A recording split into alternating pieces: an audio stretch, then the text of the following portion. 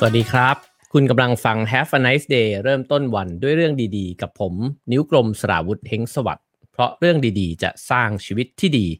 ได้ทุกวันนะครับวันนี้อยากจะชวนคุยเรื่องการเดินนะครับผมขอถามแล้วก็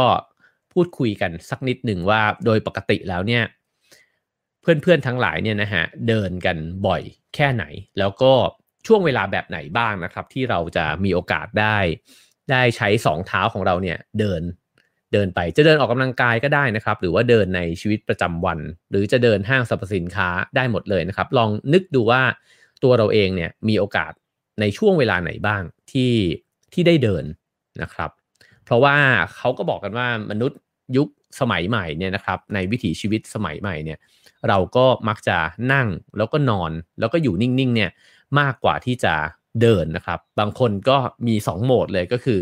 ถ้าไม่นั่งนอนอีกโหมดหนึ่งก็คือวิ่งเลยนะฮะทีนี้เนี่ยมีใครที่ได้เดินบ่อยๆบ้างนะครับหรือว่าอาจจะไม่บ่อยก็ได้ลองแชร์กันมานะครับว่าเดินกันในช่วงเวลาไหนบ้างเอาละครับเราจะค่อยๆไปกันนะครับสวัสดีทุกคนที่ฟังจาก Clubhouse ด้วยนะครับอรุณสวัสดิ์ในวันเสาร์นะครับก็มาพูดคุยกันในเรื่องเบาๆนะครับอย่างการเดินแต่ว่าเราจะมาลองดูกันว่าการเดินมันสำคัญยังไงกับชีวิตนะครับแล้วก็น่าจะพูดคุยกันในหลายๆมิตินะครับหนังสือที่ผมหยิบเอามาประกอบการพูดคุยในวันนี้นะครับก็คือหนังสือชื่อ Walking One Step at a Time นะครับเขียนโดยคุณเออร์ลิงคาเกะนะฮะคือถ้าเกิดว่าลองเอาคำนี้ชื่อของเขาเนี่ยนะครับซึ่งเป็นภาษาน่าจะเป็นชาวนอร์เวย์นะครับเป็นชาวนอร์เวย์เนี่ยแล้วเข้าไปพิมพ์หาการออกเสียงใน Google นะครับแล้วก็ให้ออกเสียงแบบนอร์เวย์เนี่ยเขาจะออกเสียงว่าคาเกะคาเกะอย่างเงี้ยนะซึ่งมันคล้ายภาษาญี่ปุ่นมากเลยนะครับคุณเออร์ลิงคาเกะเนี่ยก็เขียนหนังสืออีกเล่มหนึ่งชื่อ Silence นะครับเกี่ยวกับความเงียบผมว่าเขาเนี่ยเป็นคนที่ชอบอะไรช้าๆเงียบๆนะครับแล้วก็เป็นนักเดินทางที่เขียนหนังสือได้ลึกซึ้งนะครับเวลาที่เขาเขียนถึงความเงียบก็เขียนเพื่อที่จะค้นหาลงไปในความหมายของมันเนี่ยได้อย่างน่าสนใจนะครับพอพูดถึงเรื่องการเดินก็เช่นกันนะครับหนังสือเล่มนี้ถูกแปลเป็นไทยนะฮะคนแปลคือคุณธัญพรหงส์ทองนะครับถ้าสนใจก็สามารถซื้อได้นะครับที่สำนักพิมพ์ Oh My God นะครับเมื่อกี้ลืมบอกไปว่าสำหรับผู้ที่ดูทาง Facebook นะครับก็ฝากกดไลค์กดแชร์นะครับแล้วก็ทาง YouTube ก็ฝาก Subscribe กันไว้ด้วยนะครับเอาละครับเราจะไปกันช้าๆให้สมกับเป็นเช้าวันเสาร์นะครับหนังสือเล่มนี้เนี่ยขึ้นต้นมาเนี่ยด้วยประโยคที่ฮุกมากแล้วก็น่าสนใจมากนะครับเขาขึ้นต้นประโยคแรกว่าและแล้ววันหนึ่งยายของผมก็เดินไม่ได้อีกต่อไปนั่นเป็นวันที่ยายตายแม้ว่าในความเป็นจริงแล้วเนี่ยยายจะยังคงเหลือลมหายใจต่อไปเป็นเวลาอีกนิดหน่อยก็ตามผมว่าประโยคนี้เนี่ยตอนที่ผมอ่านเนี่ยผมหยุดอยู่กับมันพอสมควรนะครับเพราะว่าเอ่อนึกถึงคุณแม่ของตัวเองนะครับก็คุณแม่ก็มีความสามารถในการเดินที่ลดลงเรื่อยๆนะครับผมคิดว่านิยามที่ผู้เขียนเนี่ยเขาเขียนบอกว่าแล้ววันหนึ่งยายเขาก็เดินไม่ได้อีกต่อไปแล้วเขาเน้นคำว่าตายนะครับซึ่งหมายความว่าจริงๆแล้วเนี่ยยายไม่ได้ตายไปในแง่ความเป็นจริงแต่มันการที่คนคนหนึ่งเนี่ยเริ่มที่จะเดินไม่ได้มันเป็นสัญญาณอยู่เหมือนกันนะครับคล้ายๆกับใบไม้ที่มันกำลังแห้งแล้วก็อีกไม่นานก็อาจจะต้องปลิดปลิวไปจากต้นหรือว่ากิ่งของมันนะครับแล้วเขาก็เขียนต่อเนื่องไปอีกว่าในขณะที่ยายเนี่ยเดินไม่ได้ก็ปรากฏว่าลูกสาวคนเล็กของเขาเนี่ยอายุได้13เดือนนะครับแล้วก็กำลังที่กระตือรือร้นที่จะหัดเดินเป็นครั้งแรกผมคิดว่าในความหมายของผู้เขียนเนี่ยพยายามที่จะชวนเราคิดนะครับว่าการเดินเนี่ยมันมีความหมายลึกซึ้งมากเลยกับชีวิตมันแทบจะเท่ากับการมีชีวิตอยู่เลยทีเดียวการที่คนเราเกิดมานะครับแล้วก็พอเริ่มต้นชีวิตเนี่ยเราก็เริ่มต้นด้วยการก้าวเดินแล้วก้าวเดินมันก็พาเราเนี่ยไปพบเจอกับอะไรอีกมากมายหลายอย่างเลยในชีวิตลองนึกดู ดีๆนะครับว่าลองนึกดูเป็นแบบเป็นสัญลักษณ์ก็ได้นะฮะก็จะเห็นว่าตั้งแต่เราเกิดมาแล้วเราเดินเนี่ยเราก็ค่อยๆพาตัวเองออกจากจุดตั้งต้นนะครับแล้วก็ไปเข้าโรงเรียนนะครับไปเจอเพื่อนไปมหาวิทยาลัยเข้าที่ทำงานเจอคนรักนะครับสารพัดสิ่งเนี่ยมันก็เกิดขึ้นจากการเริ่มก้าวของเราออกไปแล้วมันไปสิ้นสุดเมื่อไหร่นะครับมันก็ไปสิ้นสุดในวันที่เราไม่ได้เดินอีกต่อไปแล้วนะครับแล้วก็สุดท้ายถ้าเกิดว่าคนคนหนึ่งไม่ได้เคลื่อนไหวไปไหนอีกแล้วเนี่ย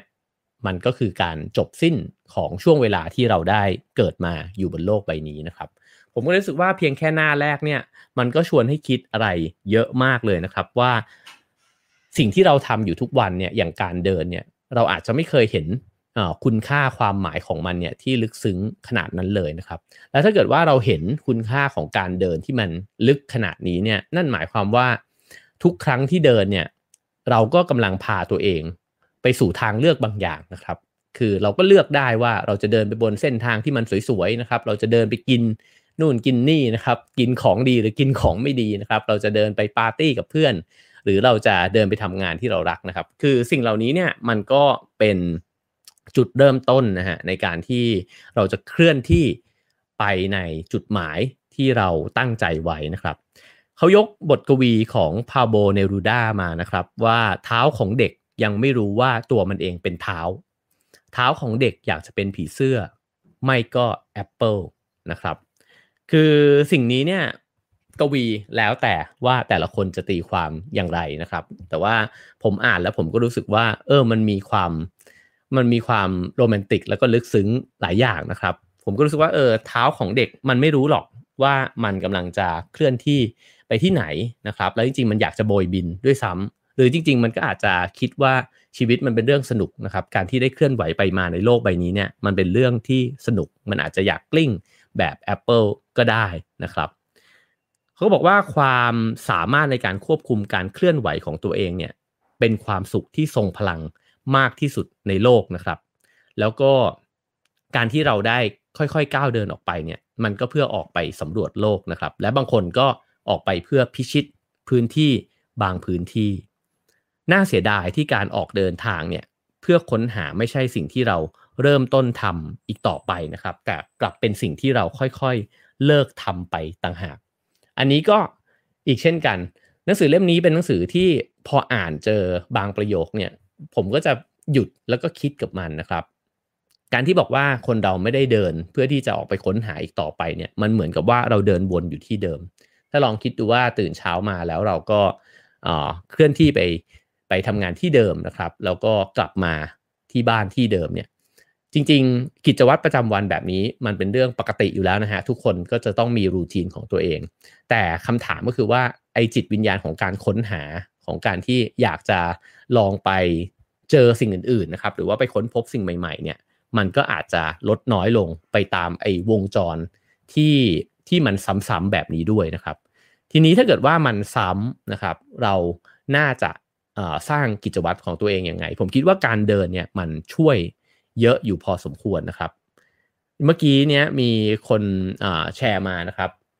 เพื่อนผู้ฟังคนหนึ่งที่บอกว่าเวลาเดินตอนเย็นเราได้เห็นพระอาทิตย์ตกดินเนี่ยมันก็เป็นช่วงเวลาที่ดีมากนะครับบางคนก็บอกว่าการเดินมันช่วยเยียวยาจิตใจตัวเองได้ดีมากเลยนะฮะในนี้เนี่ยเขาบอกว่าคนที่เดินเนี่ยจะมีอายุยืนกว่าคนที่ไม่เดินก็หมายถึงว่าเดินมากกว่าก็สุขภาพดีกว่านะครับนอกจากนั้นเนี่ยก็ยังความจำดีกว่าด้วยแล้วก็ความดันโลหิตต่ำกว่านะครับภูมิคุ้มกันแข็งแรงกว่าอันนี้เป็นเหตุเป็นเรียกว่าถ้าเกิดว่าเราอยากจะชวนใครมาเดินนะครับอันนี้ก็เป็นเหตุผลเชิงฟังก์ชันนะฮะเหมือนที่เมื่อวานเราคุยกันว่าสมองเราเนี่ยมันก็รับรู้ได้ด้วยเหตุผลใช่ไหมครับกับความรู้สึกอันนี้ยังไม่ต้องพูดเรื่องความรู้สึกเลยเอาเรื่องเหตุผลมาคุยว่าถ้าคุณเดินเนี่ยนะมันก็ดีต่อสุขภาพของคุณนั่นเองนะครับแต่ผมสนใจแง่มุมที่มันไม่ใช่สุขภาพผมสนใจแง่มุมที่มันกระทำกับจิตใจเราเพราะว่าทำไมการเดินมันถึงแตกต่างไปจากการนั่งมันถึงแตกต่างไปจากการวิ่งด้วยนะครับแม้ว่าการวิ่งมันจะเป็นการเคลื่อนที่เหมือนกันและมันก็แตกต่างไปจากการขับรถด้วย มันแตกต่างไปจากการนั่งรถไฟฟ้านะครับทำไมมันถึงแตกต่างหนังสือเล่มนี้พยายามชี้ให้เห็นนะครับว่าทุกสิ่งทุกอย่างเนี่ยพอมันเคลื่อนไหวช้าลงแล้วโลกมันก็จะดูมีรายละเอียดมากขึ้นมันอาจจะอ่อนละมุนมากขึ้นนะครับแล้วเขาบอกว่าสิ่งนั้นมันจะเกิดขึ้นได้เนี่ยก็ต่อเมื่อเราเคลื่อนที่ช้าลงผมชอบคำหนึ่งในหนังสือเล่มนี้นะครับเขาบอกว่ามนุษย์ผู้เป็นอิสระจะได้ครอบครองเวลาถามว่าเราเนี่ยพยายามที่จะหาอิสรภาพใช่ไหมครับแล้วก็บางคนก็คิดว่าเราทำงานเก็บเงินไปถึงจุดหนึ่งเนี่ยเราจะมีอิสรภาพทางการเงินแล้วก็คุณอยากจะใช้ชีวิตแบบไหนก็แล้วแต่นะครับแต่จริงๆแล้วเนี่ยอิสระมันคืออะไรมันก็น่าถามเหมือนกันนะครับซึ่งถ้าเราลองคิดดูดีๆเนี่ยอิสระมันอาจจะเป็นการที่เราได้มีเวลาอาจจะไม่ใช่ทั้งหมดแต่อาจจะเป็นเพียงแค่บางช่วงเวลาที่เราสามารถจัดสรรได้เนี่ยมาใช้เวลากับสิ่งที่เราอยากจะใช้มันจริงๆนะฮะทีนี้เนี่ยไอการเดินเนี่ยมันสามารถที่จะทำให้เราเนี่ยยึดครองช่วงเวลานั้นได้เป็นของตัวเองอีกครั้งหนึ่งเพราะว่าถ้าเราอยู่บนรถนะฮะเราก็จะกลายเป็นส่วนหนึ่งของรถนะครับถ้าเกิดเรานั่งรถของคนอื่นที่คนอื่นขับนะครับเราก็จะเคลื่อนที่ไปด้วยความเร็วที่เขาเนี่ยพาเราไปถ้าอยู่บนรถไฟฟ้าเนี่ยเราก็จะเคลื่อนที่ไปด้วยความเร็วของรถไฟฟ้าใช่ไหมครับเช่นถ้าเราอยากจะหยุดดูสมมุติมันมีร้านข้างทางที่มันมีของน่าสนใจแล้วเราอยากหยุดดูเนี่ยถ้าเราอยู่บนรถเราจะไม่สามารถจอดแล้วก็ลงมาดูได้ถ้าเราเคลื่อนที่เร็วมากเราก็อาจจะไม่เห็นดอกไม้ที่มันอยู่ข้างทางมันฟังดูโรแมนติกนะครับแต่ผมคิดว่าสิ่งเหล่านี้เนี่ยเป็นความสวยงามในชีวิตนะครับที่พอเร็วแล้วเนี่ยมันก็จะมองไม่เห็นไปเลยนะครับทีนี้การที่เขาบอกว่ามนุษย์ผู้เป็นอิสระจะได้ครอบครองเวลามันเลยชวนให้ตั้งคำถามมากเลยว่าถ้าเราต้องการอิสระจริงๆเนี่ยทำไมเราไม่กลายเป็นผู้ครอบครองเวลาในบางช่วงเวลาที่เราสามารถทำได้นะครับเช่นในเช้าวันเสาร์หรือว่าวันอาทิตย์แบบนี้เนี่ยหรือเย็นวันเสาร์เย็นวันอาทิตย์ถ้ามันมีพื้นที่ใกล้ๆนะครับเราสามารถที่จะออกไปเดินเพื่อที่จะใช้เวลาช่วงนั้นเนี่ยกับตัวเองได้มากน้อยแค่ไหนบางคนไปเดินในสวนสาธารณะนะครับบางคนอาจจะมีเส้นทางใกล้บ้านที่มันไม่ได้มีมลพิษมากมายนะครับแล้วก็มีบรรยากาศที่ค่อนข้างโอเคต่อการเดินเนี่ยผมว่าก็น่าสนใจแล้วไอ้เรื่องการครอบครองเวลามันก็ชวนให้ถามไปอีกครับว่าแล้วระหว่างที่คุณเดินกันเนี่ยเราทำอะไรนะครับเราก็พบเห็นว่าคนจำนวนมากเนี่ยเดินไปดูโทรศัพท์มือถือไปใช่ไหมครับผมยังเห็นบ่อยๆมากเลยนะครับที่คนกระทั่งวิ่งเนี่ยก็ดูโทรศัพท์มือถือไปด้วยครับซึ่ง Amazing มากเป็นความสามารถที่แบบไม่ธรรมดานะฮะทีนี้การเดินโดยที่ดูโทรศัพท์มือถือไปด้วยมันอาจจะไม่ได้ทำให้เราเป็นอิสระในช่วงเวลานั้นอย่างแท้จริงนะครับเพราะฉะนั้นการเดินมันก็เลยเป็นการจัดสรรเวลาในช่วงเวลาหนึ่งด้วยนะครับให้เราได้อยู่กับตอนนั้นอยู่กับสิ่งรอบข้างนะครับแล้วก็อยู่กับตัวเองด้วยคุณเออร์ลิงเนี่ยเขาเขียนบอกว่าเมื่อเริ่มออกเดินผมกลายเป็นจุดกลางจุดศูนย์กลางในชีวิตของตัวเองคำนี้ก็น่าคิดนะครับว่าในชีวิตประจำวันเนี่ยเราหมุนอยู่รอบอะไรบ้างนะครับเราอาจจะไม่ได้มีเพสหรือว่าจังหวะชีวิตเนี่ยของเราเองเลยด้วยซ้ำเพราะว่าบางครั้งเราก็เป็นดวงดาวที่หมุนอยู่รอบห้องประชุมใช่ไหมครับคือประชุมแล้วเดี๋ยวก็ต้องเข้าไปงานจะต้องส่งเมื่อไหร่นะครับหรือว่าคนนั้นคนนี้ทวงงานเรามาเนี่ยเต็มไปหมดเลยเพราะฉะนั้นชีวิตโดยส่วนใหญ่ของเราเนี่ยเราหมุนรอบสิ่งอื่นอยู่ตลอดนะครับบางทีก็ไปหมุนรอบแฟนบางทีก็ต้องไปรับลูกใช่ไหมครับสิ่งเหล่านี้เนี่ยมันก็ทำให้บางครั้งถ้ามันเป็นแบบนั้นตลอดเวลาเราอาจจะรู้สึกว่าชีวิตมันไม่ได้เป็นของเราเลยนะครับซึ่งการบอกว่าชีวิตเป็นของเราไม่ได้หมายความว่าเราจะต้องมีชีวิตเป็นของตัวเอง 100% 24 ชั่วโมงแบบนั้นนะฮะแต่บางครั้งเนี่ยเพียงแค่1ชั่วโมงที่เราได้มีโอกาสที่จะได้ใช้เวลากับตัวเองจริงๆนะครับโดยที่ไม่ต้องไปหมุนรอบสิ่งอื่นหรือคนอื่นเนี่ยมันจะทำให้จิตใจมันก็สงบขึ้นเรารู้สึกดีกับตัวเองมากขึ้นนะครับมองเห็นตัวเองมากขึ้นว่าเรากำลังโกรธเรื่องอะไรกังวลใจเรื่องอะไรนะครับถ้าไม่ให้เวลากับตรงนี้เลยเนี่ยบางทีมันจะป่วนมากเลยคือชีวิตมันก็จะงงมึนนะครับแล้วก็หมุนวนอยู่อย่างนั้นเพราะว่ามันไปหมุนรอบอะไรก็ไม่รู้นะครับที่เราไม่สามารถเลือกได้นะครับทีนี้เนี่ยเขาก็บอกว่าคนที่เดินเนี่ยรู้ดีว่านี่คือความลับสุดยอดของการเดินนะครับความลับนั้นคืออะไรความลับนั้นก็คือว่าชีวิตเนี่ยจะยืดขยายออกเมื่อเราเดิน โอ้ผมชอบมากคือผู้เขียนคนนี้เนี่ยเป็นคนที่สามารถใช้คำศัพท์ธรรมดานะครับแล้วก็ทำให้เราเห็นภาพที่มันชวนคิดลงไปลึกๆมากนะฮะทำไมชีวิตมันถึงยืดขยายออกไปเมื่อเราเดินก็เพราะว่าในเวลาที่เราช้าลงเนี่ยเวลามันดูราวกับว่ามันจะขยายออกมากขึ้นนะครับเช่น อย่างผมเนี่ยผมจะมีทางที่ผมวิ่งอยู่ใกล้บ้านนะครับแล้วก็ถ้าผมขับรถไปผมสามารถไปถึงร้านก๋วยเตี๋ยวเป็ดเจ้าประจำเนี่ยได้ภายในเวลาประมาณ10นาทีนะครับถ้าผมวิ่งผมจะไปถึงร้านก๋วยเตี๋ยวเป็ดเนี่ยภายในเวลาประมาณครึ่งชั่วโมงนั่นแปลว่าวิ่งเนี่ยยืดเวลาจากการขับรถเนี่ยออกมา20นาทีนะครับแล้ว20นาทีนั้นเนี่ยมันทำให้เห็นอะไรเยอะมากแล้วก็ทำให้ได้ครุ่นคิดกับตัวเองเนี่ยเยอะมากแต่ถ้าผมเดินเนี่ย ผมจะไปถึงร้านก๋วยเตี๋ยวเป็ดเนี่ยอาจจะใช้เวลาชั่วโมงหนึ่งนะครับซึ่งผมคงจะไม่เดินไกลขนาดนั้นแต่ผมก็อาจจะเดินครึ่งทางนะครับหรือว่าผมเดินเล่นในหมู่บ้านเนี่ยมันก็จะทำให้เวลาเนี่ยมันยืดขยายออก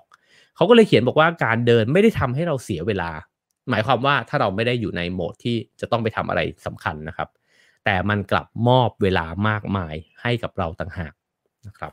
เพราะฉะนั้นเนี่ยก็เลยอยากลองชวนกันว่าถ้าใครรู้สึกว่าว้าวุ่นใจนะครับรู้สึกว่าชีวิตมันวุ่นวายเหลือเกินอ่ะมันยุ่งเหลือเกินแล้วก็ไม่ค่อยมีเวลานะครับบางครั้งเนี่ยอาจจะเพียงแค่ลองเปลี่ยนเช่นสมมุติว่าเอ่อวันนี้หรือว่าวันที่เราเลิกงานนะครับเราจะต้องขึ้นรถไฟฟ้าเนี่ยที่สถานีนี้นะครับลองยกตัวอย่างเราอาจจะลองคิดว่าแทนที่จะต้องขึ้นรถไฟฟ้าที่สถานีนี้เลยเนี่ยลองเดินดูไหมเดินเล่นนะครับแต่ผมว่าโหมดของความรู้สึกสำคัญมากคือถ้าเดินด้วยความรู้สึกว่าโอ้ยกูอยากกลับบ้านกูอยากไปนอนแล้วโอ้ยมีงานเยอะแยะมากมายอันนี้ก็ไม่ควรเดินนะครับเข้าใจว่าถ้ามันมีภารกิจที่จำเป็นจะต้องทำก็ควรจะรีบกลับบ้านไปแต่ถ้าวันไหนเนี่ยมันมีเวลาพอสมควรเนี่ยอาจจะเพียงแค่ลองเปลี่ยนจากการขึ้นรถไฟฟ้าที่สถานีเดิมเนี่ยเดินไปขึ้นรถไฟฟ้าอีกสถานีหนึ่งนะครับในกรณีที่ไม่ไกลกันมากนักเนี่ยอาจจะพบว่าช่วงเวลานั้นมันกลับกลายเป็นช่วงเวลาที่ผ่อนคลายก็ได้นะครับพักผ่อนแล้วก็ได้เห็นสิ่งอื่นๆนอกไปจากงานการที่เราทำอยู่นะครับก็น่าน่าลองดูว่าเราจะจัดสรรเวลายังไงนะครับเอ่อผมเคยคุยกับอาจารย์ธเนศวงศ์ยานนาวานะครับแล้วก็ผมก็สนใจว่าทำไมอาจารย์เป็นคนที่อายุ60เนี่ยแต่ว่าไม่ลงพุงนะครับแล้วก็เรียกง่ายๆว่าหุ่นดีเลยก็ว่าได้นะครับก็สนใจว่าอาจารย์ทำยังไงอาจารย์บอกว่าผมเดินเยอะมากคือถ้าเกิดว่ามีโอกาสอาจารย์ก็จะเดินนะครับเคยถึงขั้นเดินจากมหาวิทยาลัยเนี่ยซึ่งตอนนั้นคือธรรมศาสตร์นะฮะท่าพระจันทร์เนี่ยกลับมาที่บ้านที่ทองหล่อเลยนะครับนั่นทำให้อาจารย์ไม่อ้วนเลยนะครับแล้วก็มันเหมือนกับว่าไม่ได้แบ่งเวลาให้การเดินขนาดนั้นแต่ใช้การเดินมาอยู่ในชีวิตประจำวันเลยนะครับหมายความว่าถ้ามีโอกาสเมื่อไหร่ที่สามารถเดินได้ก็จะเดินแทนนะครับทีนี้เนี่ยสิ่งที่มันเกิดขึ้นในโลกปัจจุบันเนี่ยมันคือข้อมูลเนี่ยระบุหลายแหล่งเนี่ยก็ระบุชัดเจนนะครับว่าคนเราเนี่ยเคลื่อนที่น้อยลงก็คือเดินเนี่ยกันน้อยลงในหนังสือเล่มนี้เองก็มีข้อมูลเช่นกันเขาบอกว่าเด็กอังกฤษเนี่ยจำนวน3ใน4นะครับใช้เวลากับกิจกรรมกลางแจ้งเนี่ยน้อยกว่านักโทษในคุกอังกฤษด้วยซ้ำนั่นหมายความว่าวิถีชีวิตสมัยใหม่และเทคโนโลยีและหน้าจอทั้งหลายเนี่ยมันทำให้เราเนี่ยนั่งอยู่เฉยๆอยู่ในบ้านนะครับมากกว่าที่จะออกไปเดินสูดอากาศข้างนอกโดนแสงแดดนะครับแล้วก็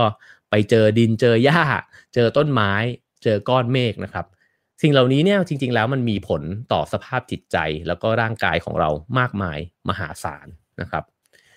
ทีนี้ถ้าเรารู้แบบนี้เราอาจจะลองมองดูตัวเองก็ได้ว่าแล้วเราล่ะเราเป็นหนึ่งในนั้นด้วยหรือเปล่านะครับเราเป็นคนที่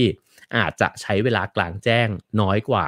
นักโทษในเรือนจำด้วยซ้ำหรือเปล่านะครับถ้าเป็นแบบนั้นเนี่ยมันก็น่าคิดเหมือนกันว่าแล้วชีวิตของเรามันมีความน่าอึดอัดโดยที่เราไม่รู้ตัวอยู่ด้วยหรือเปล่านะครับมาพูดถึงเรื่องของความเร็วความช้ากันบ้างนะครับเมื่อกี้มีคนเพื่อนผู้ฟังคนหนึ่งเนี่ยแชร์ว่าชอบวิถีชีวิตแบบ slow life ใช่ไหมครับแล้วก็ชอบการเดินเพราะมันช้ากว่าหนังสือเล่มนี้เนี่ยพูดถึงความเร็วนะครับซึ่งก็เป็นวิถีปกติที่พวกเราเนี่ยเป็นอยู่นะครับว่าความเร็วเนี่ยมันเป็นศัตรู กับความทรงจำผมพบเลยว่าช่วงเวลาตอนก่อนที่จะมีสมาร์ทโฟนนะฮะผมจำหลายสิ่งหลายอย่างเนี่ยจากการไปเดินทางท่องเที่ยวเนี่ยได้มากกว่าช่วงเวลาทุกวันนี้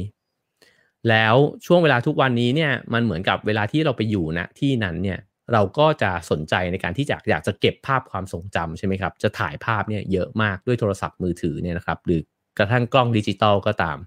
แต่พอถ่ายภาพมาแล้วเนี่ยมันไม่จบแค่นั้นเพราะเราก็อยากจะอัพเพื่อที่จะให้เพื่อนเห็นเลยว่าเนี่ยที่ตรงนี้มันสวยมากหรือว่าเฮ้ยเรามาเที่ยวตรงนี้แล้วนะครับ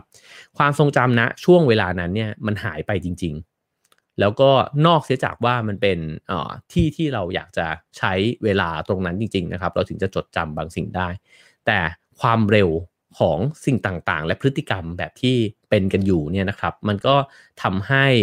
ไอ้การตระหนักรู้ถึงตัวเราเองณสถานที่แห่งนั้นณสถานการณ์นั้นนะครับความสัมพันธ์กับสิ่งต่างๆเช่นถ้าเรากำลังขึ้นไปอยู่บนยอดดอยแล้วก็เห็นทะเลหมอกนะครับเห็นผู้คนต่างๆที่ขึ้นมาอยู่แวดล้อมเราด้วยกันหรือกระทั่งแฟนเราหรือเพื่อนเราที่ไปด้วยกันเนี่ยมันก็สูญหายไปเพราะว่าเรากลับมาอยู่กับไอ้ตัวการสื่อสารนะครับหน้าจอต่างๆเนี่ยที่มันรวดเร็วมากนะครับทีนี้นอกจากนั้นเนี่ยถ้าเราไม่พูดถึงโหมดของอุปกรณ์สื่อสารแต่เราพูดถึงการเคลื่อนที่ที่มันเร็วแน่นอนนะฮะเราลองคิดดูก็ได้ว่าเวลาที่เราขับรถไปที่ไหนเนี่ยเราไม่มีความทรงจำอะไรเกี่ยวกับระหว่างทางเลยนะครับแต่ถ้าเกิดว่าผมเนี่ยเคยทำสารคดีเรื่องการปั่นจักรยานนะครับแล้วก็ข้อมูลก็จะบอกว่าเวลาที่คนเราปั่นจักรยานเนี่ยเราจะมีความทรงจำต่อสองข้างทางมากกว่าเวลาที่เรานั่งรถยนต์หรือว่านั่งรถโดยสารนะครับซึ่งเช่นกันเพราะจักรยานมันช้ากว่า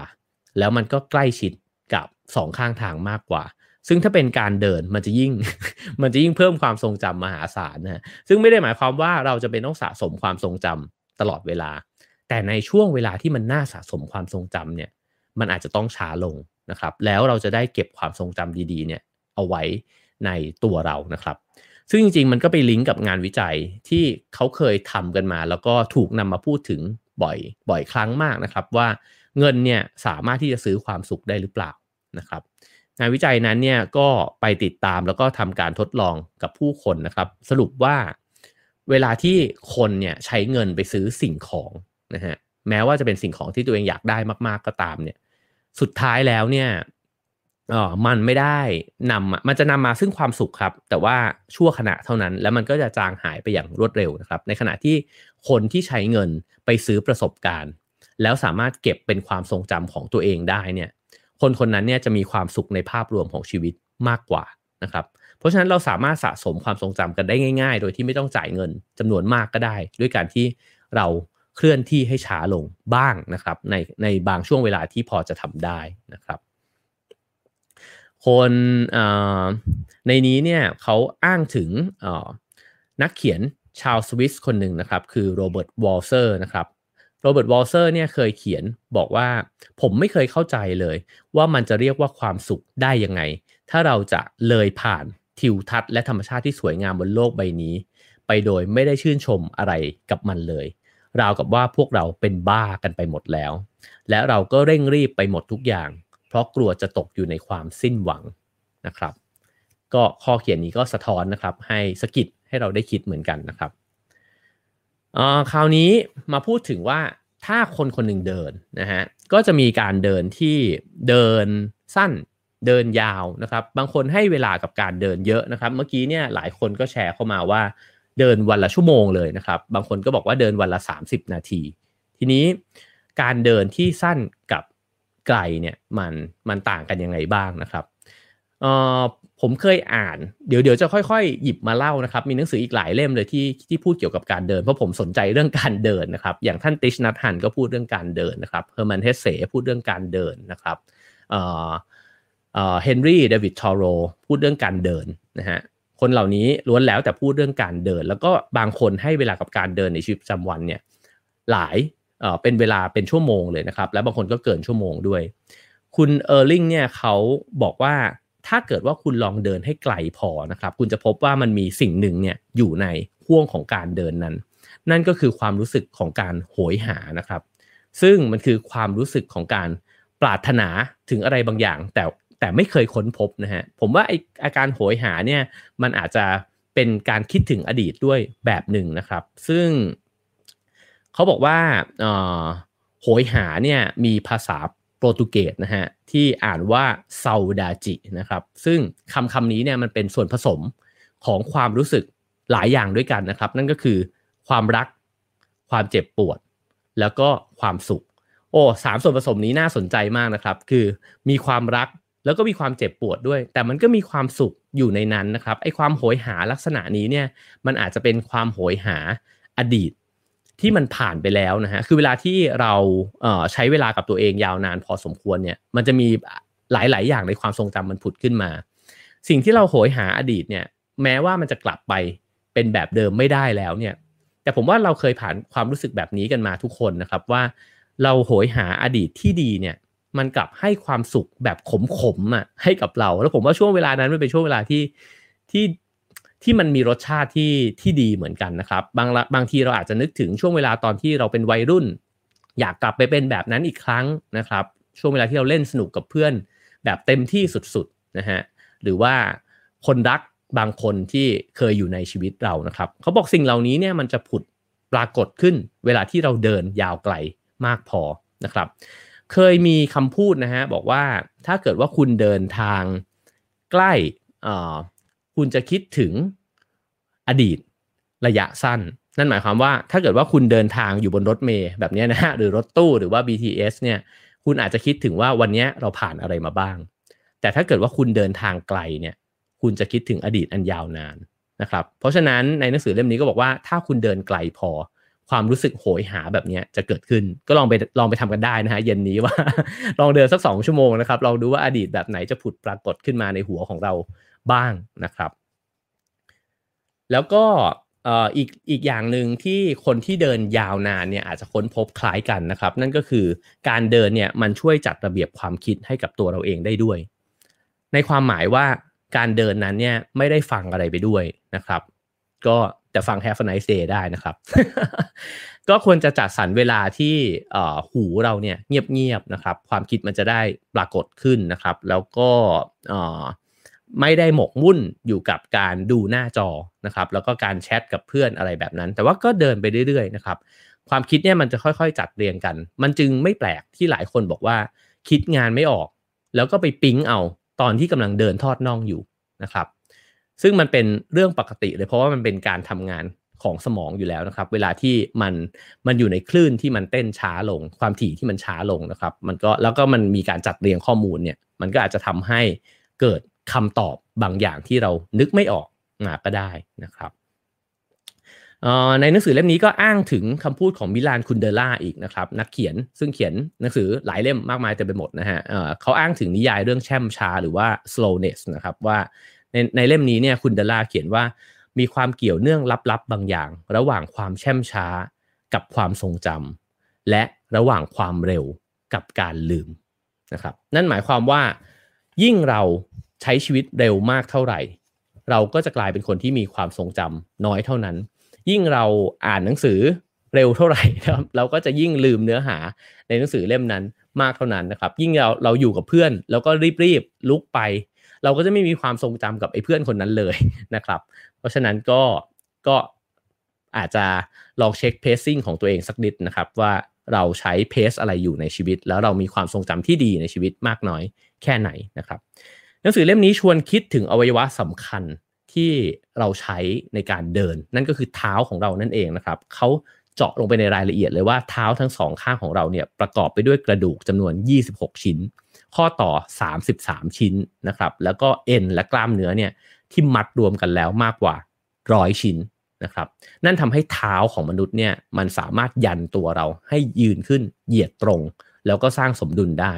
สิ่งนี้มันสำคัญยังไงผมคิดว่าถ้าเราได้อ่านหนังสือเกี่ยวกับทฤษฎีวิวัฒนาการเราก็จะทราบว่า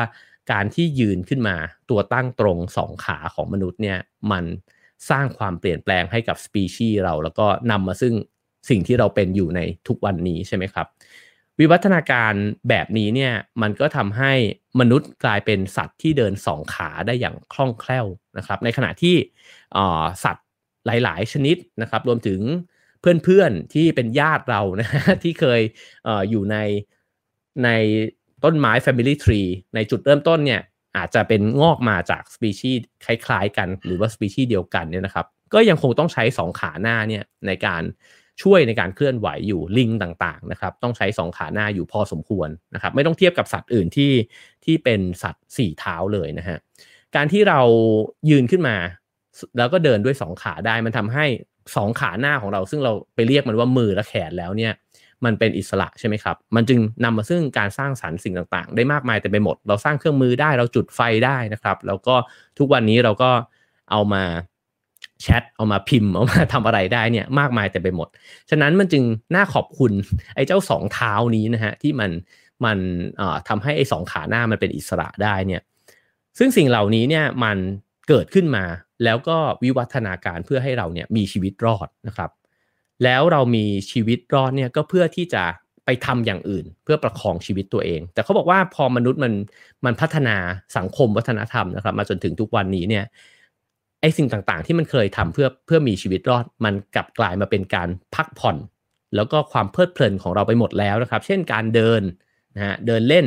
หรือว่าเดินขึ้นเขานะครับหรือกระทั่งการไต่ไปบนหน้าผาหรือกระทั่งการเดินป่านะครับสิ่งเหล่านี้เคยเป็นสิ่งสำคัญของชีวิตนะครับเพราะว่าคุณต้องตื่นมาแล้วก็ใช้2เท้าเนี่ยออกเดินทางเพื่อไปล่าอาหารมากินนะฮะหรือคุณเข้าป่าไปเนี่ยคุณก็ต้องไปเก็บพืชผักผลไม้ต่างๆเนี่ยมานะครับเพื่อที่จะมีชีวิตรอดแต่ทุกวันนี้เราไม่ได้ทำกิจกรรมเหล่านี้เพื่อมีชีวิตรอดแล้วนะฮะมันก็เลยกลายไปเป็นส่วนที่ดูเหมือนไม่ใช่ชีวิตหรือว่าไม่สำคัญกับชีวิตขนาดนั้นแล้วจึงไม่แปลกนะครับที่เราละเลยมันไปแต่ถ้าลองกลับไปลองย้อนกลับไปว่าสิ่งสำคัญของการเป็นมนุษย์มันคืออะไรมันก็คือการใช้2เท้าเนี่ยเคลื่อนไหวไปในโลกใบนี้นะครับผมเคยทำสารคดีกับทีมวัฒนธรรมชุบแป้งทอดนะครับตอนนั้นเราทำกันเรื่องโรคซึมเศร้าเนี่ยก็มีบางข้อมูลเหมือนกันที่บอกว่าองค์ประกอบหนึ่งที่เป็นสมมุติฐานนะครับว่าอาจจะทำให้สุขภาพจิตของผู้คนในวิถีชีวิตปัจจุบันเนี่ยเสื่อมเสียไปนะฮะก็เพราะว่าเราเคลื่อนไหวน้อยเราออกไปเจอแดดน้อยแล้วเราใช้ชีวิตผิดปกติ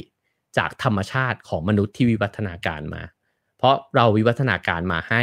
ออกไปเดินออกไปวิ่งออกไปเคลื่อนไหวออกไปเจอแดดนะครับแล้วเวลาที่เราเจอแดดน้อยเราเคลื่อนที่น้อยสารเคมีในสมองต่างๆนานาเนี่ยมันก็จะเสียสมดุลไปซึ่งทำให้เราวิตกกังวลนะครับเครียดหรือว่าเศร้าแล้วก็ซึมเนี่ยได้ง่ายขึ้นด้วยนะครับทีนี้เนี่ยพอเราเปลี่ยนเราโยกย้ายความสำคัญนะครับจากเท้าเนี่ยไปอยู่ในหัวมากขึ้นจะว่าไปเนี่ยชีวิตประจำวันของมนุษย์ทุกวันนี้เนี่ยเราใช้สมองนะฮะแล้วก็ใช้ความคิดเนี่ยมากกว่าร่างกายคือพอมันเป็นแบบนั้นแล้วเนี่ยตัวสมองมันก็ใช้งานหนักนะครับแล้วสิ่งที่มันเกิดขึ้นคู่ขนานกันไปเนี่ยมันน่าสนใจเหมือนกันนะครับนั่นก็คือว่าตัวเท้าเองอะเราลืมมันไปคือมันกลายเป็นอวัยวะที่ไม่สำคัญเลยอะแบบเท้าอะเราไม่เคยให้คุณค่ากับมันอย่ามาตบหัวฉันอย่ามาแตะหัวฉันใช่ไหมครับแต่แบบใครเหยียบเท้านี่ แต่เหยียบเท้าอาจจะมีต่อยกันนะฮะแต่ว่าเราก็เห็นว่าเท้ามันดูเหมือนเป็นอวัยวะเบื้องต่ำนะครับทั้งที่จริงเท้ามันอภิมหาสำคัญมากนะครับในหนังสือเล่มนี้เนี่ยมีตัวอย่างโดยการที่บอกว่ามีคนหนึ่งนะครับแล้วก็คนเนี้ยเขามีความรู้สึกหมดเรี่ยวแรงในชีวิตแล้วก็มีความวิตกกังวลอยู่ในจิตใจนะครับพอเขาไปหาคุณหมอเนี่ยหมอก็พาไปเจอนักกายภาพและนักกายภาพเนี่ยพยายามที่จะให้เขากลับมารู้สึกเกี่ยวกับเท้านะฮะก็บอกว่าให้ลองยืนขึ้นแล้วถามว่ารู้สึกยังไงคนนี้ตอบบอกว่าไม่รู้สึกอะไรนักกายภาพก็เลยบอกว่าสงสัยจะต้องกระตุ้นเพิ่มขึ้นนะฮะก็เลยลองให้เขาเอาเท้าเนี่ยไปวางลงแล้วก็บดนะฮะอยู่กับไอ้ปุ่มใต้ฝ่าเท้าเหมือนคล้ายๆลักษณะที่มีการนวดเท้าแบบนั้นนะฮะแล้วก็ให้เหยียบไอ้เจ้าปุ่มนั้นกลิ้งไปกลิ้งมานะครับแล้วก็ถามอีกทีว่าคุณรู้สึกยังไงบ้างคนนี้เนี่ยเขาตอบบอกว่าไม่เห็นรู้สึกอะไรเลยนี่คือแบบตัวอย่างที่ชัดเจนมากเลยว่าเท้าเนี่ยมันเหมือนกับด้านชาไปนะฮะแล้วก็สิ่งที่มันเกิดขึ้นมันไปเอฟเฟกต์ สมองด้วยนะครับ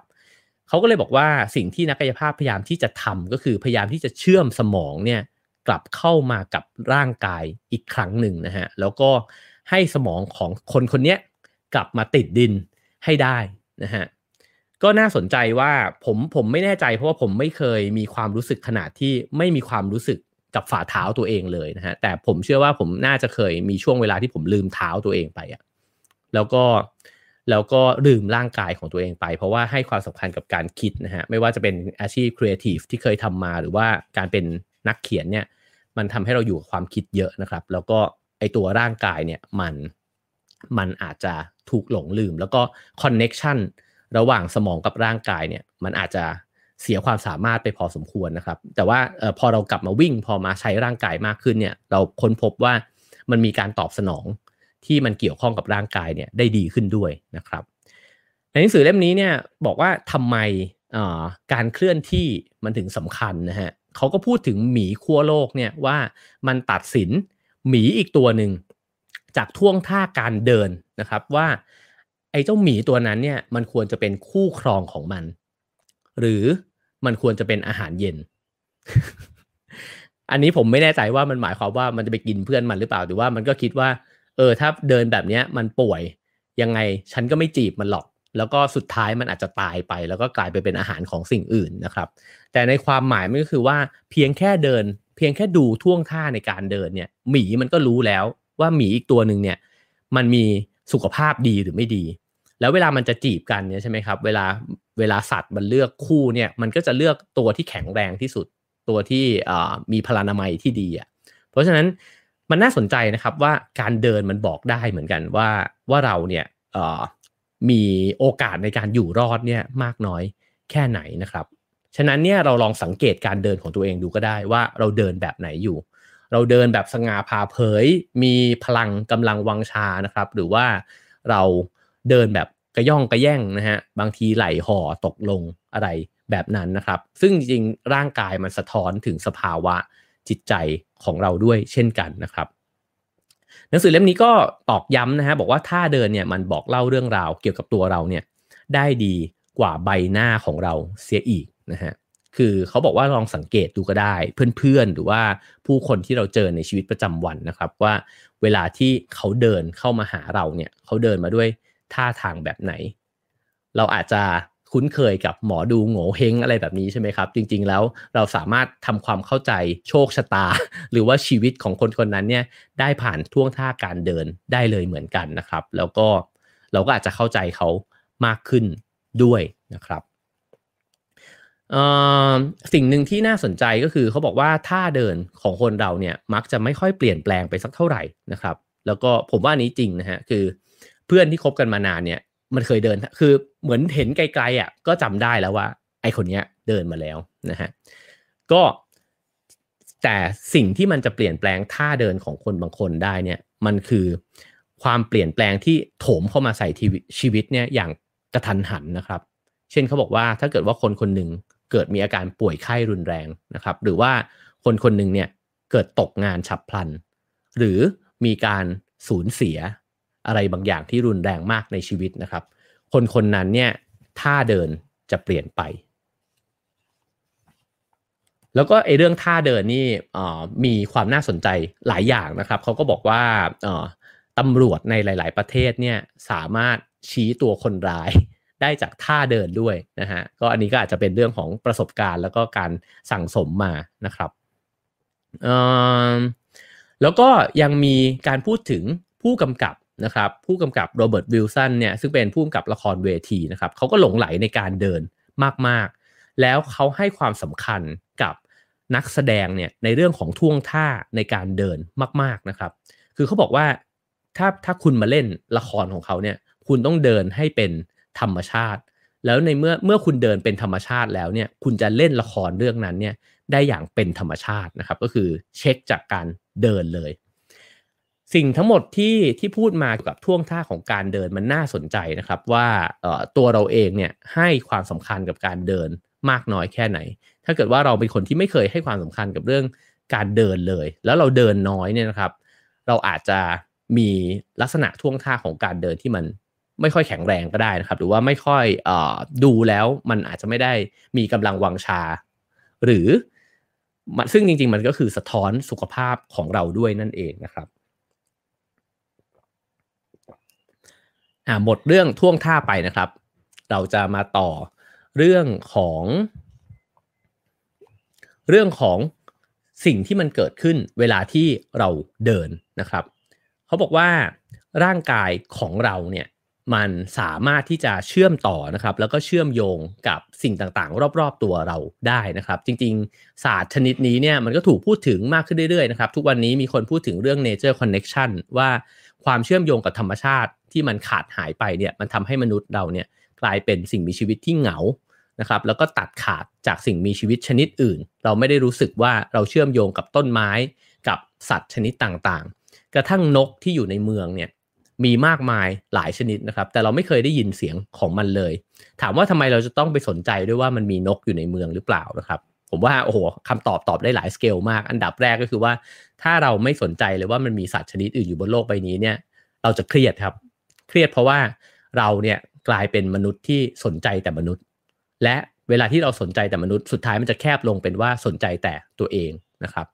แล้วเราก็รู้สึกว่าเราไม่จำเป็นจะต้องดูแลรักษาอะไรบนโลกใบนี้อีกต่อไปเพราะว่าตราบใดที่ฉันยังมีห้องแอร์อยู่นะครับแล้วก็ฉันมีอุปกรณ์อำนวยความสะดวกทั้งหลายเนี่ยฉันรอดนะฮะแต่ว่าจริงๆสภาพแวดล้อมต่างๆมันอาจจะเสียไปแล้วก็มีสิ่งมีชีวิตเนี่ยล้มหายตายจากสูญพันธุ์ไปจากโลกใบนี้เนี่ยในทุกๆปีไม่รู้กี่สปีชีส์นะครับซึ่งสิ่งเหล่านี้มันจะส่งผลกับเราแน่ๆนะฮะเช่น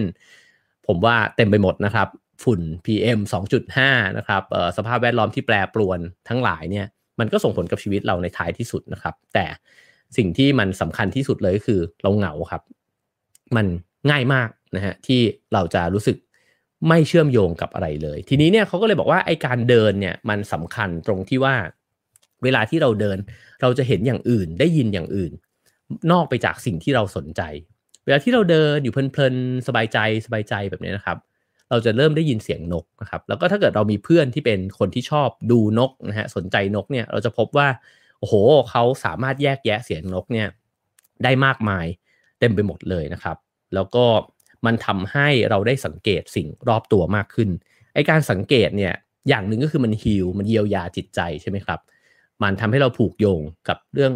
กับสิ่งต่างๆรอบตัวมากขึ้นอย่างที่สองผมคิดว่ามันเป็นการเก็บวัตถุดิบเข้าตัวด้วยนะฮะก็คือเราได้เห็นว่าจริงๆมันมีเรื่องอื่นๆที่น่าสนใจแล้วเราอาจจะไปหาความรู้เพิ่มเติมก็ได้อย่างที่3เนี่ยไอ้วัตถุดิบชนิดนั้นเนี่ยมันก็อยู่ที่ว่าใครจะไปใช้ทำอะไรแบบไหนนะฮะถ้าคุณเป็นนักสร้างสรรค์คุณอาจจะจับดอกไม้ที่คุณเห็นในวันนี้เนี่ยไปบวกกับหนังสือที่คุณเพิ่งอ่านนะครับแล้วคุณก็อาจจะแต่งเพลงบางเพลงขึ้นมานะครับหรือคุณอาจจะได้แรงบันดาลใจจากสิ่งที่เห็นข้างทางแล้วก็เอาไปวาดภาพหรือว่าเอาไปเล่าต่อเอาไปทำหนังได้มากมายเต็มไปหมดนะฮะถ้าคุณเป็นนักการตลาดคุณอาจจะเริ่มเห็นช่องทางว่าจริงๆมันมีพฤติกรรมของผู้คนที่น่าสนใจเนี่ยอยู่เต็มไปหมดเลยนะครับผมพบว่าโลกเนี่ยมันน่าสนุกมากเลยเมื่อเราสังเกตมันนะครับแล้วมันก็ดูน่าเบื่อมากเมื่อเราเคลื่อนผ่านมันไปโดยเร็วเพราะฉะนั้นถ้าชีวิตมันเต็มไปด้วยการเคลื่อนไหวที่เร็วและเร่งรีบเนี่ยมันก็อาจจะไม่แปลกนะครับที่วันหนึ่งเราใช้ชีวิตไปแล้วเริ่มรู้สึกว่ามันน่าเบื่อจังเลยมันซ้ำซากนะครับแต่ว่าถ้าเกิดว่ามีคนที่สามารถที่จะจัดสรรเวลาแล้วก็ช้าลงได้บ้างสังเกตแล้วก็สะสมวัตถุดิบนะครับก็อาจจะพบว่าชีวิตมันรุ่มรวยนะครับแล้วก็เต็มไปด้วยสิ่งที่มันน่าเรียนรู้เต็มไปหมดเลยมันมีเมืองหลายเมืองนะครับที่เหมาะกับการเดินแล้วก็ผมเชื่อว่าหลายๆท่านที่ไป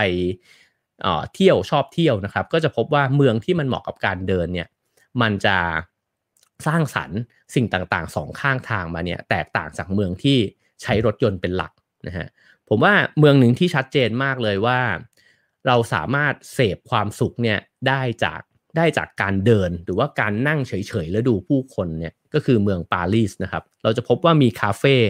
ข้างนอกเนี่ยเต็มไปหมดเลยก็คือชอบตั้งโต๊ะอยู่ใน outdoor นะครับบางทีก็กางร่มเบาๆสักอันนึงเนี่ยแต่ว่า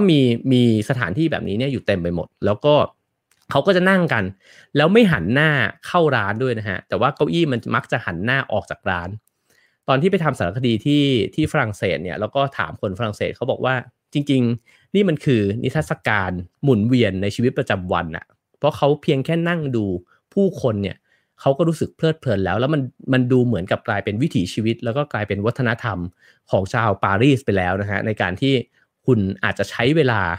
สักชั่วโมงหนึ่งเนี่ยกับกาแฟถ้วยหนึ่งนะฮะหรือว่าคุณอาจจะนั่งกินเบียร์กินแอลกอฮอล์กับเพื่อนก็ได้จิบไวน์ก็ได้นะฮะแล้วก็ดูชีวิตผู้คนไปนะครับซึ่งตอนที่ผมไปทำสังเกตผมรู้สึกว่าคนที่นั่นก็หยิบมือถือขึ้นมาน้อยด้วยนะฮะเวลาที่เขานั่งกันอยู่ที่คาเฟ่ต่างๆเนี่ยทุกวันนี้ไม่แน่ใจอาจจะเยอะขึ้นแล้วก็ได้นะครับหลังจากมี Clubhouse นะครับ โอเคครับก็จริงๆยังมีเรื่องราวของการเดินนะฮะอีกหลายอย่างแล้วก็อีกหลายแง่มุมนะครับถ้ามีโอกาสอีกผมก็จะหยิบเอาหนังสือเล่มนี้มาเล่าต่อด้วยนะฮะก็คือ Walking นะฮะ One Step at a Time โดย Erling Kage นะครับก็ใครสนใจก็สามารถสั่งซื้อได้นะครับกับสำนักพิมพ์ Oh My God นะครับแล้วก็ผมคงเอาเรื่องเดินมาชวนคุยอีกบ่อยๆครับเพราะว่ามีนักเขียนอีกหลายคนพูดถึงเรื่องการเดินนะครับแล้วก็พอผมอ่านเรื่องราวเหล่านี้ก็สนใจนะครับแล้วก็พยายามที่จะนำเอาการเดินเนี่ยเข้ามาอยู่ในชีวิตประจำวันด้วยเช่นกันนะครับอย่าลืมออกไปเดินเล่นกันนะครับแล้วก็ขอให้มีวันหยุดสุดสัปดาห์ที่ดีนะครับและมีความสุขนะครับแล้วพบกันใหม่ใน Have a nice day ครั้งหน้าครับผม Have a nice day ครับผม